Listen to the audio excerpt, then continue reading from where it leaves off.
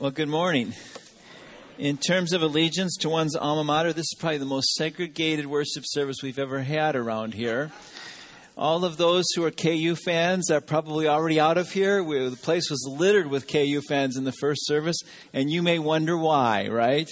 I know that there's interspersed around here KU fans as well that actually are taking one for the team in terms of being here just to make sure everything goes well for the team during the game. I'm not sure theologically what I think of that, but good for you for being here. And it's been quite a tournament, hasn't it? Last night, cheering for Wisconsin, I was like, oh my goodness, they just barely pulled that one out. But what a fun time of year. We got a lot going on here that's fun too. It's fun to welcome the teams back from Guatemala and from Nepal and India.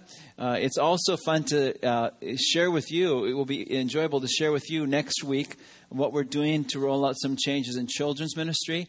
We have had some great help from Evelyn Johnson. Some of you may know her. She was actually on staff here as Director of Children Ministry years ago when Tim Eck was here. She is now the Executive Vice President to Gary Walter, the President of our denomination. And she loves Hillcrest, and she's been spending some time with us as we try to more clearly focus how we can be more organized around our purpose and our vision. And she'll be back in another week and a half to spend some time with us. And on that Monday night, or on April 1st, when we get together to talk about worship, Evelyn actually has volunteered to help walk us through that. She's just really remarkable in that way. And so please pray for us as we move forward with that. Well, just a couple of mornings ago, I was on my treadmill, and I couldn't hear the sound at the place I was working out, but I could see the commercial. And it was a commercial for Liberty Mutual, and there were air conditioners that were falling out of second-story buildings on top of cars, and there was a woman who had opened the door to a car, and a vehicle came by and took the door right off the hinges, and there was another vehicle that was just getting squeezed together. And the commercial is about being human. Liberty Mutual is selling insurance, and they said, we sell insurance because people are human. And you can actually see some of the logo from what the crafting of that advertisement looks like. And as I was looking at that commercial and thinking about the text of what we're talking about this morning, I believe that Liberty Mutual has it completely wrong in regards to what it means to be human. I want to talk to you this morning about what it means to actually be more human. You know, my kids would say that's a good thing because they've wrecked a couple of cars, at least severely damaged them in their growing up, and they finally, Dad gets what it's like to be human. Well, as we look at the text this morning, you'll realize that to be human doesn't necessarily mean that we are more mistake-prone, that we go from one disaster to another. So we're going to look at that. What does it mean for us actually to be more human this morning, in order that we might be, as Mary Magdalene was, a witness to the resurrection? So would you pray with me as we begin our time together in God's Word? Lord, we thank you so much for the privilege we have of being able to gather together for worship, of being able to celebrate the things that you're doing in the world, of being a part of those things in small ways. And Lord, of the opportunity that we have to open up this ancient book and be convinced that because of the power of your Spirit, you can do surgery in our hearts and minds. And God, that's what we pray you would do for us this morning. In Jesus' name, amen. Just last Sunday, we were talking about the first witness to the resurrection being Joseph of Arimathea. And he was a witness actually to Jesus dying, literally dying. And we talked about what the implications of that would look like and what it means for us to be that witness to the resurrection as well, too. I was really astounded by the reaction in the room. I had someone say after the second service, Mark, we will remember this day for a very, very long time. And someone who is here, who as well commented and says, I will remember April 16th, 2014, and I think we will as a church as the day Hillcrest died. And I just wanted hundreds of people standing up and saying, you know what? I want to go back to or make for the first time a decision to die to myself in order that I might live for Christ. It's that passage from Galatians 2:20. I am crucified with Christ.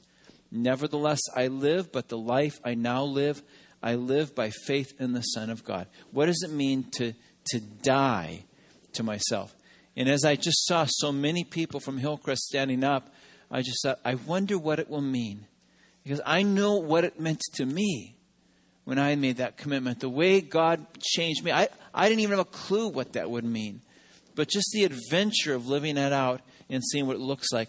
I can't wait to see what it means for April 16th to be the day that Hillcrest died. And if you were traveling or weren't with us last Sunday, I would just encourage you to get online, not just simply to be, what was this all about? But listen and say, God, what part am I in this because I'm a part of this church family? Well, and then when I ask the question, if I die, what does that impact look like?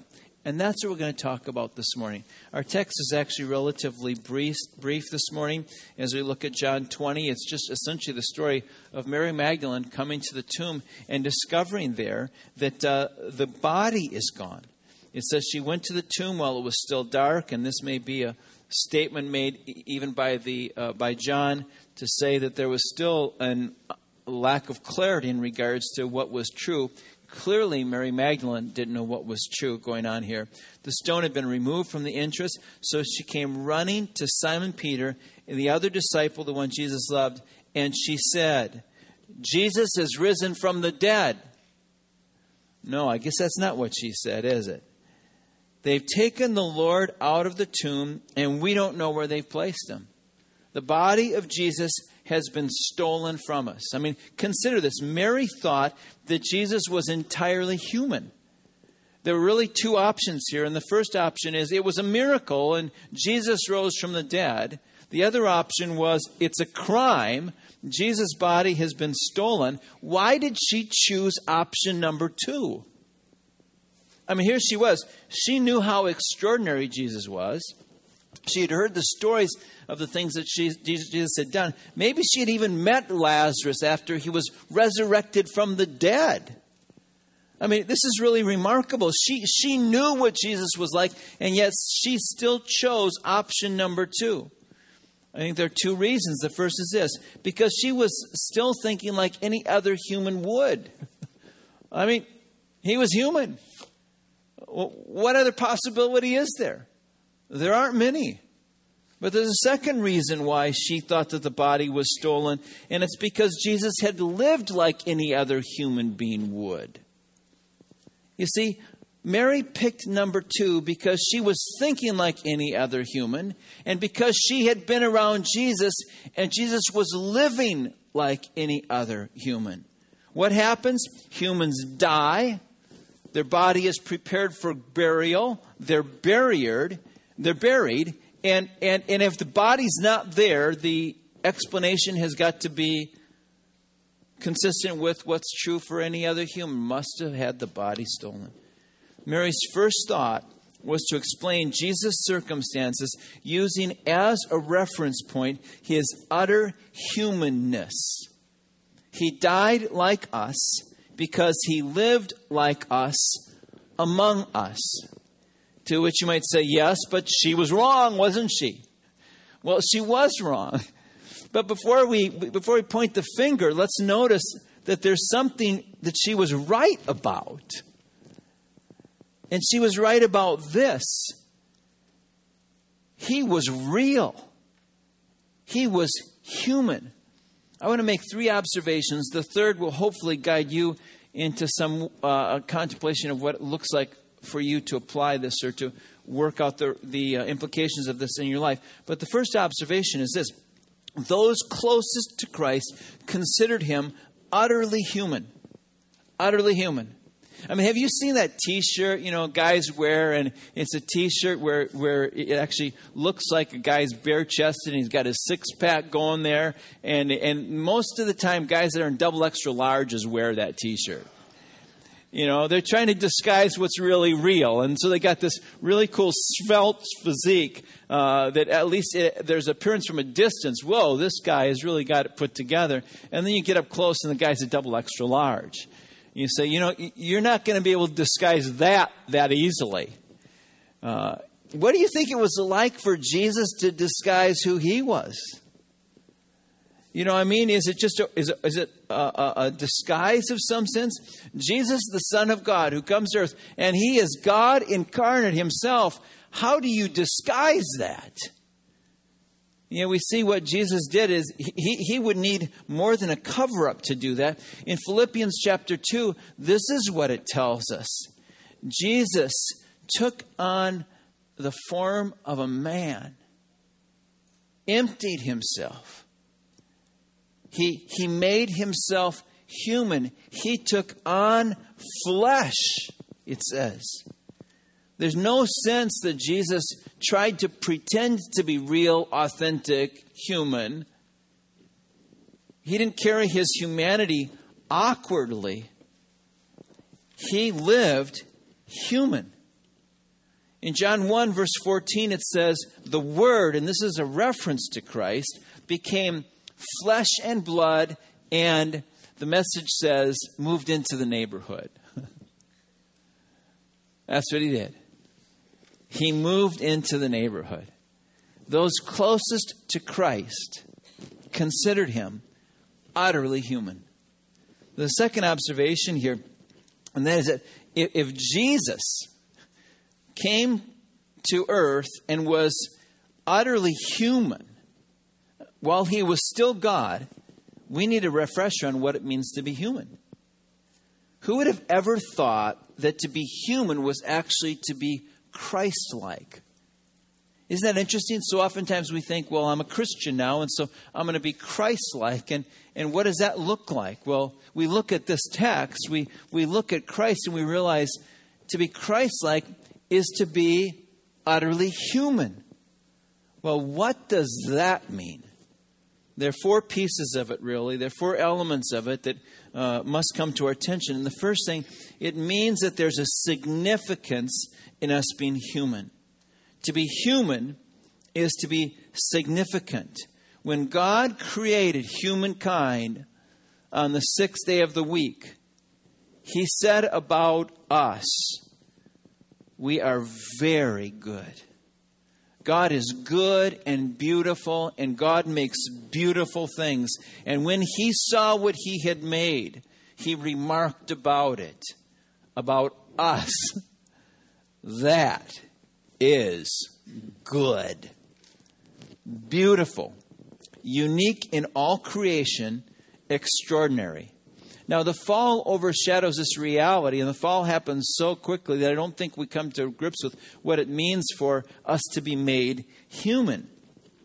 To be human is not in essence, is not fundamentally, is not about making mistakes. And, you know, we use this phrase all the time. Well, I'm only human, or they're only human. You know, I'm human. And we connect with that, the sense that, what do you expect? I'm going to make mistakes. And I get that. I mean, I understand how we use that language that way. But to use that language that way is essentially to not recognize the fundamental meaning of the word, to cast it in the wrong light. Humanity is not something that needs to be fixed about a person. To be human is not to be rejected because you don't measure up. To be human is to be made in the image of God, and for God to say, that's good. That's good. Some groups have really struggled with this. They say, I just don't know that I get that. In fact, in religious circles, there are some that would say, well, Jesus never really was human. That's almost too base. It just seems unfitting for the God of the universe.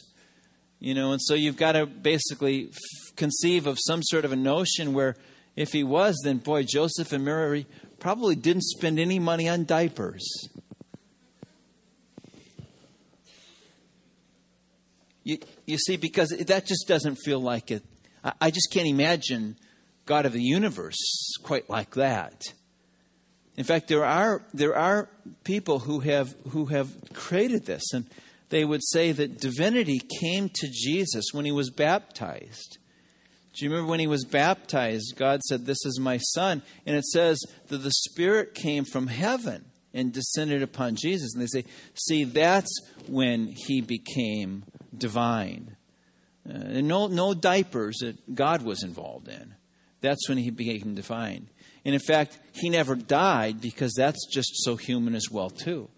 And they'll point to, you remember when Jesus said on the cross, my God, why have you forsaken me? See, his deity then left him at that point. And all of the human stuff that's messy, God of the universe couldn't have anything to do with.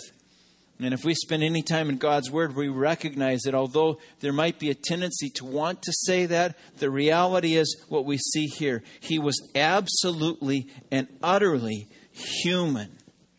There are others that believe that we should somehow free ourselves from the constraints of the body, to do a mindset or a thinking or a point of view in our lives where we can spiritually disembody ourselves from our humanity to a higher level of being. This oneness of nature or this one with the world is more noble. And yet we look at the way we were created, and God said, you were as noble as you ever needed it to be when I made you human. That is who you are. And then there are others who talk about dying to self, and they distort it in a way that's different than what we talked about last week, and have this negative disregard for the body, to diminish ourselves physically and self-mutilation and all of those things because the body just is a bad thing. Well, to go down any one of those routes is essentially to throw the baby out with the bathwater. It is to throw the humanity out with the problem that we deal with. The problem is not humanity. The problem is humanity disconnected. And this brings us to the second element of what it means to be human. And that means to be interconnected. To be human is to be interconnected. We see when God made humankind, Adam and Eve, he created two uniquely beautiful persons that together make up humanity and together bear the image of God. When God saw Adam there in the garden and he said, it is not good for man to be alone, it wasn't just because he'd be lonely. It was because the function of the universe is based on the creation of men and women together being the image of God. And this is physically true. You take one man or you take a group of men and they think they can do anything in the world. You take one woman and you take a group of women, and I haven't been in those meetings, so I don't know what they think. But the reality is this, is you take either one of those groups or individuals and guess what? They don't last. It's not sustainable. There are many other ways that this is true as well too, that the character of who Adam and the men and Eve and women, there are many ways in which this in-connection gives a beauty and a vibrancy and a significance to life. And so here's what I'd like you to do. Those women who are here, you just look at any guy you see around you and you just say, face the facts. You can't do it without me. And you guys, you just look at any woman around and you just say, face the facts. You need us. All right? So just go ahead and do that. Talk amongst yourself. All right? Face the facts. You need us. Not a lot of enthusiasm for that this morning. But there's another fact here. And we were made to be interconnected with each other. And that's what it means to be human. But there's another element of it. And that is we were made to be interconnected with Him. You see, humanity is fully expressed in interconnected lives. Humanity is fully experienced in full surrender to God. And so God says to us the same thing we said to each other. Face the facts. You need me. In order to be utterly human, you need me. 2 Corinthians chapter 3, verses 16 and 18 through 18 actually talks about this. It says this, but whenever anyone turns to the Lord, the veil is taken away, that confusion, that inability to see clearly or to be totally. Now the Lord is Spirit, and where the Spirit of the Lord is, there is freedom. And we all who with unveiled faces contemplate the Lord's glory are being transformed into His image with ever-increasing glory. And what is His image? We were made human in the image of God, and we are transformed into humanity when we are connected with the one who made us. Do you want to be fully human? To be fully and vibrantly human is to be connected with God Himself, interconnected in relationship with Him. C.S. Lewis grasped this. He's done a lot of great reading, but there's a volume that he wrote called The Great Divorce. And it's a story, really, of a bunch of ghosts that are wandering around in the world trying to find their way to something of significance. And there's a story of a ghost that's walking towards a mountain because there's this hope that it gets to the mountain and he can find something of significance. And the presence of God, really, is wrapped up in that picture. And the narrator of this story is watching this whole thing transpire. And as this ghost, who's not really real, not robust and tangible, just a ghost, has a lizard on his shoulder. And though he's making his way towards the mountain, the lizard somehow convinces him to turn around and go back again. And then an angel steps in and says to the ghost, "Are you sure you want to give up your journey to the mountain that quickly?" And they begin to talk about the implications of what that means and the way the lizard would get in the way of it. And the angel says to the ghost, the ghost says to the angel, "If you wanted to help me, then why didn't you kill this lizard without asking me before I knew? It would be all over by now if you had." The angel responds, "I cannot kill it against your will. It's impossible. Have I your permission?" The angel's hands were almost closed on the lizard, but not quite. Then the lizard began chattering to the ghost so loud that even I could hear what he was saying. "Be careful. He can do what he says. He can kill me. One fatal word from you, and he will. Then you'll be without me forever. It's not natural. How could you live? You'd only be a sort of a ghost, not a real ghost and real person as you are now. He doesn't understand." "Have I your permission?" said the angel to the ghost. "I know it will kill me." "It won't, but supposing it did." "You're right. It would be better to be dead than to live with this creature." "Then may I?" "Go on, can't you? Get it over. Do what you like," bellowed the ghost, but ended whimpering, "God help me, God help me." Next moment, the ghost gave a scream of agony such as I have never heard on earth. The burning one closed his crimson grip on the reptile, twisted it, while it bit and writhed, and then flung it broken back onto the turf. "Ah, that's done for me," gasped the ghost, reeling backwards. For a moment I could make out nothing distinctly. Then I saw, between me and that nearest bush, unmistakably solid, but growing every moment solider, the upper arm and the shoulder of a man. Then brighter and stronger still, the legs and the hands, the neck and the golden head materialized. And while I watched, I saw the actual completion of a man. Naked, not much smaller than the angel. You see what C.S. Lewis is saying? To belong to Jesus is to be solid, robust, complete humanity. And it is good.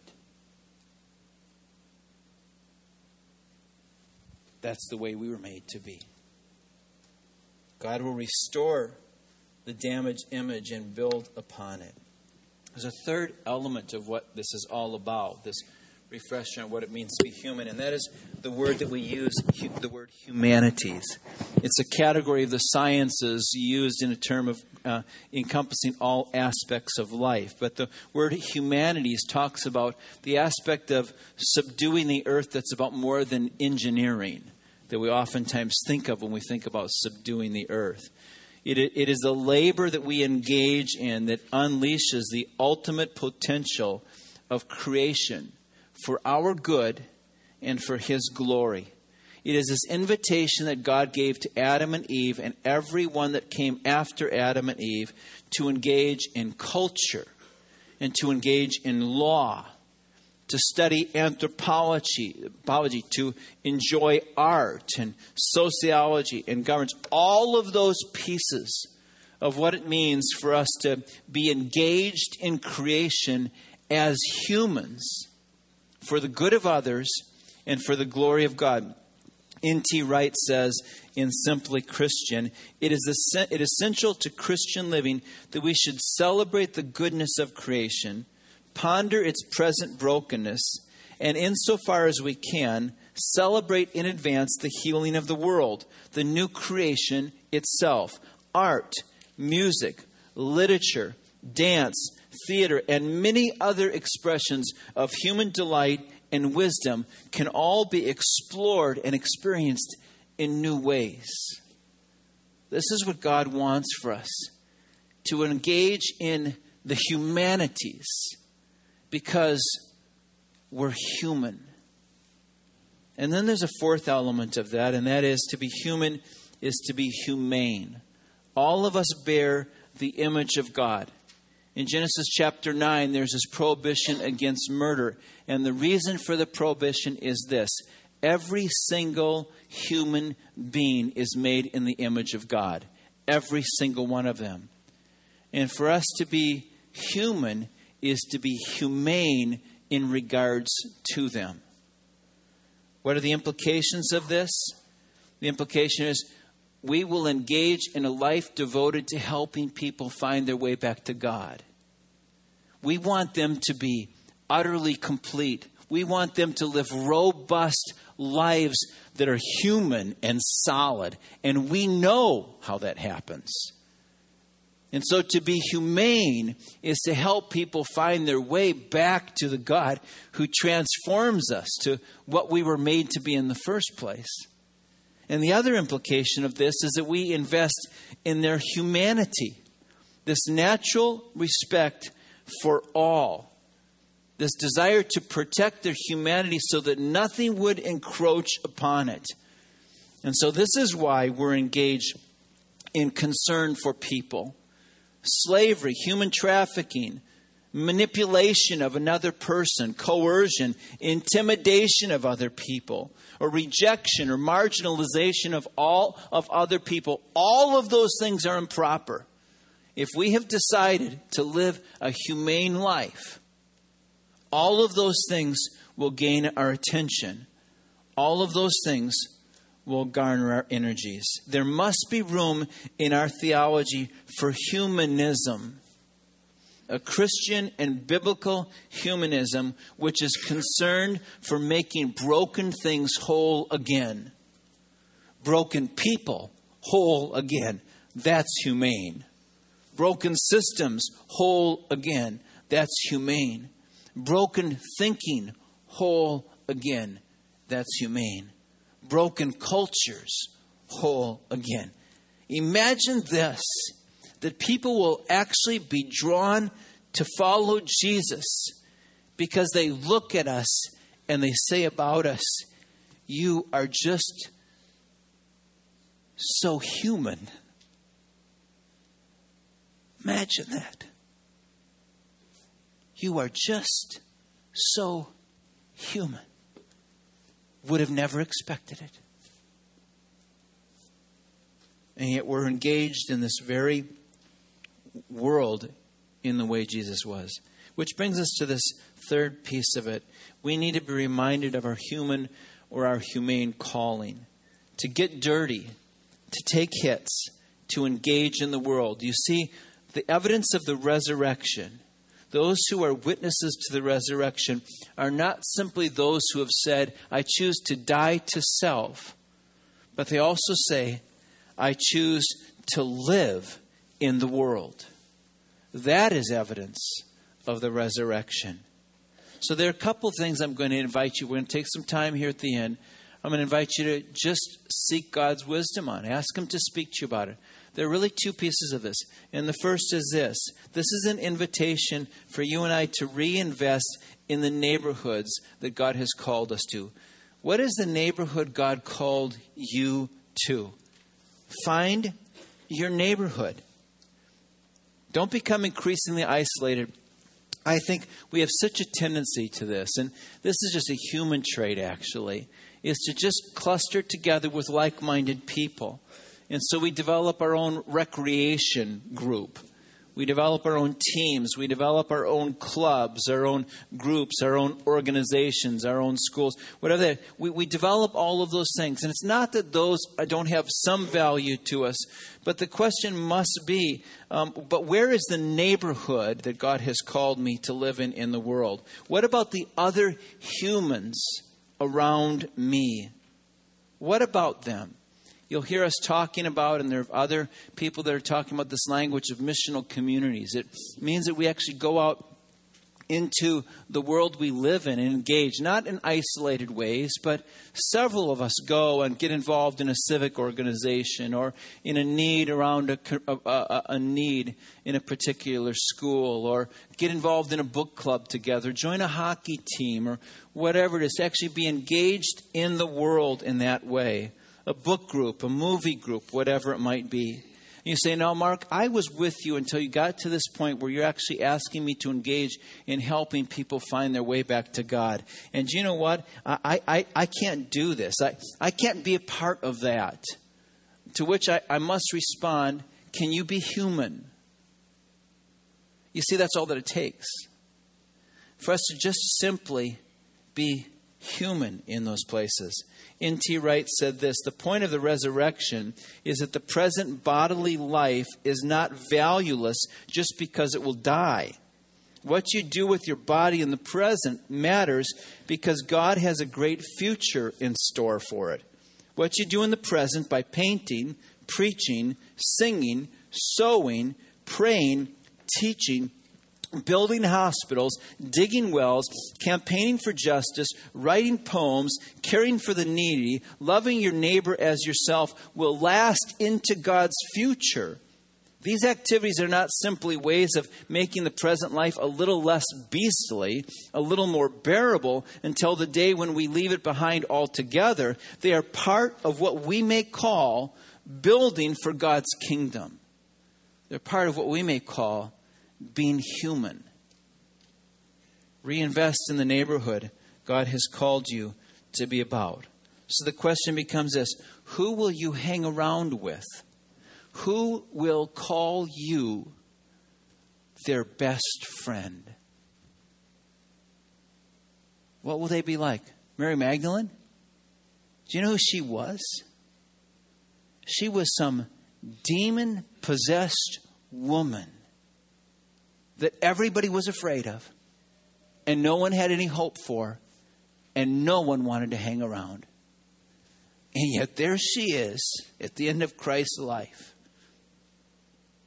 saying, he was utterly human to me. So that's the first piece of this. It is to reinvest in the neighborhood God has called you to. And the second piece is this: bear the scars of living a human life. Bear the scars of living a human life. When I was young, I got back from college and I would work for my dad breaks, Christmas break and summer vacations. And I would come back home from college kind of basically looking like this. Hands that basically held pencils, and that's about it in their hands. In my dad's business, part of it was to rewrite electric motors. And so we would stick our hands into stators and just rip out copper wiring and all of the insulation, and then go to the machine and wrap copper, spools and spools of copper, just winding your way through your hands. And my first week or so was always just blisters all over my hands. And I was a little bit embarrassed that I was such a wimp in regards to that. And I would look at my dad's hands, and they were just filled with scars. And I looked at his hands and I thought, those hands tell stories.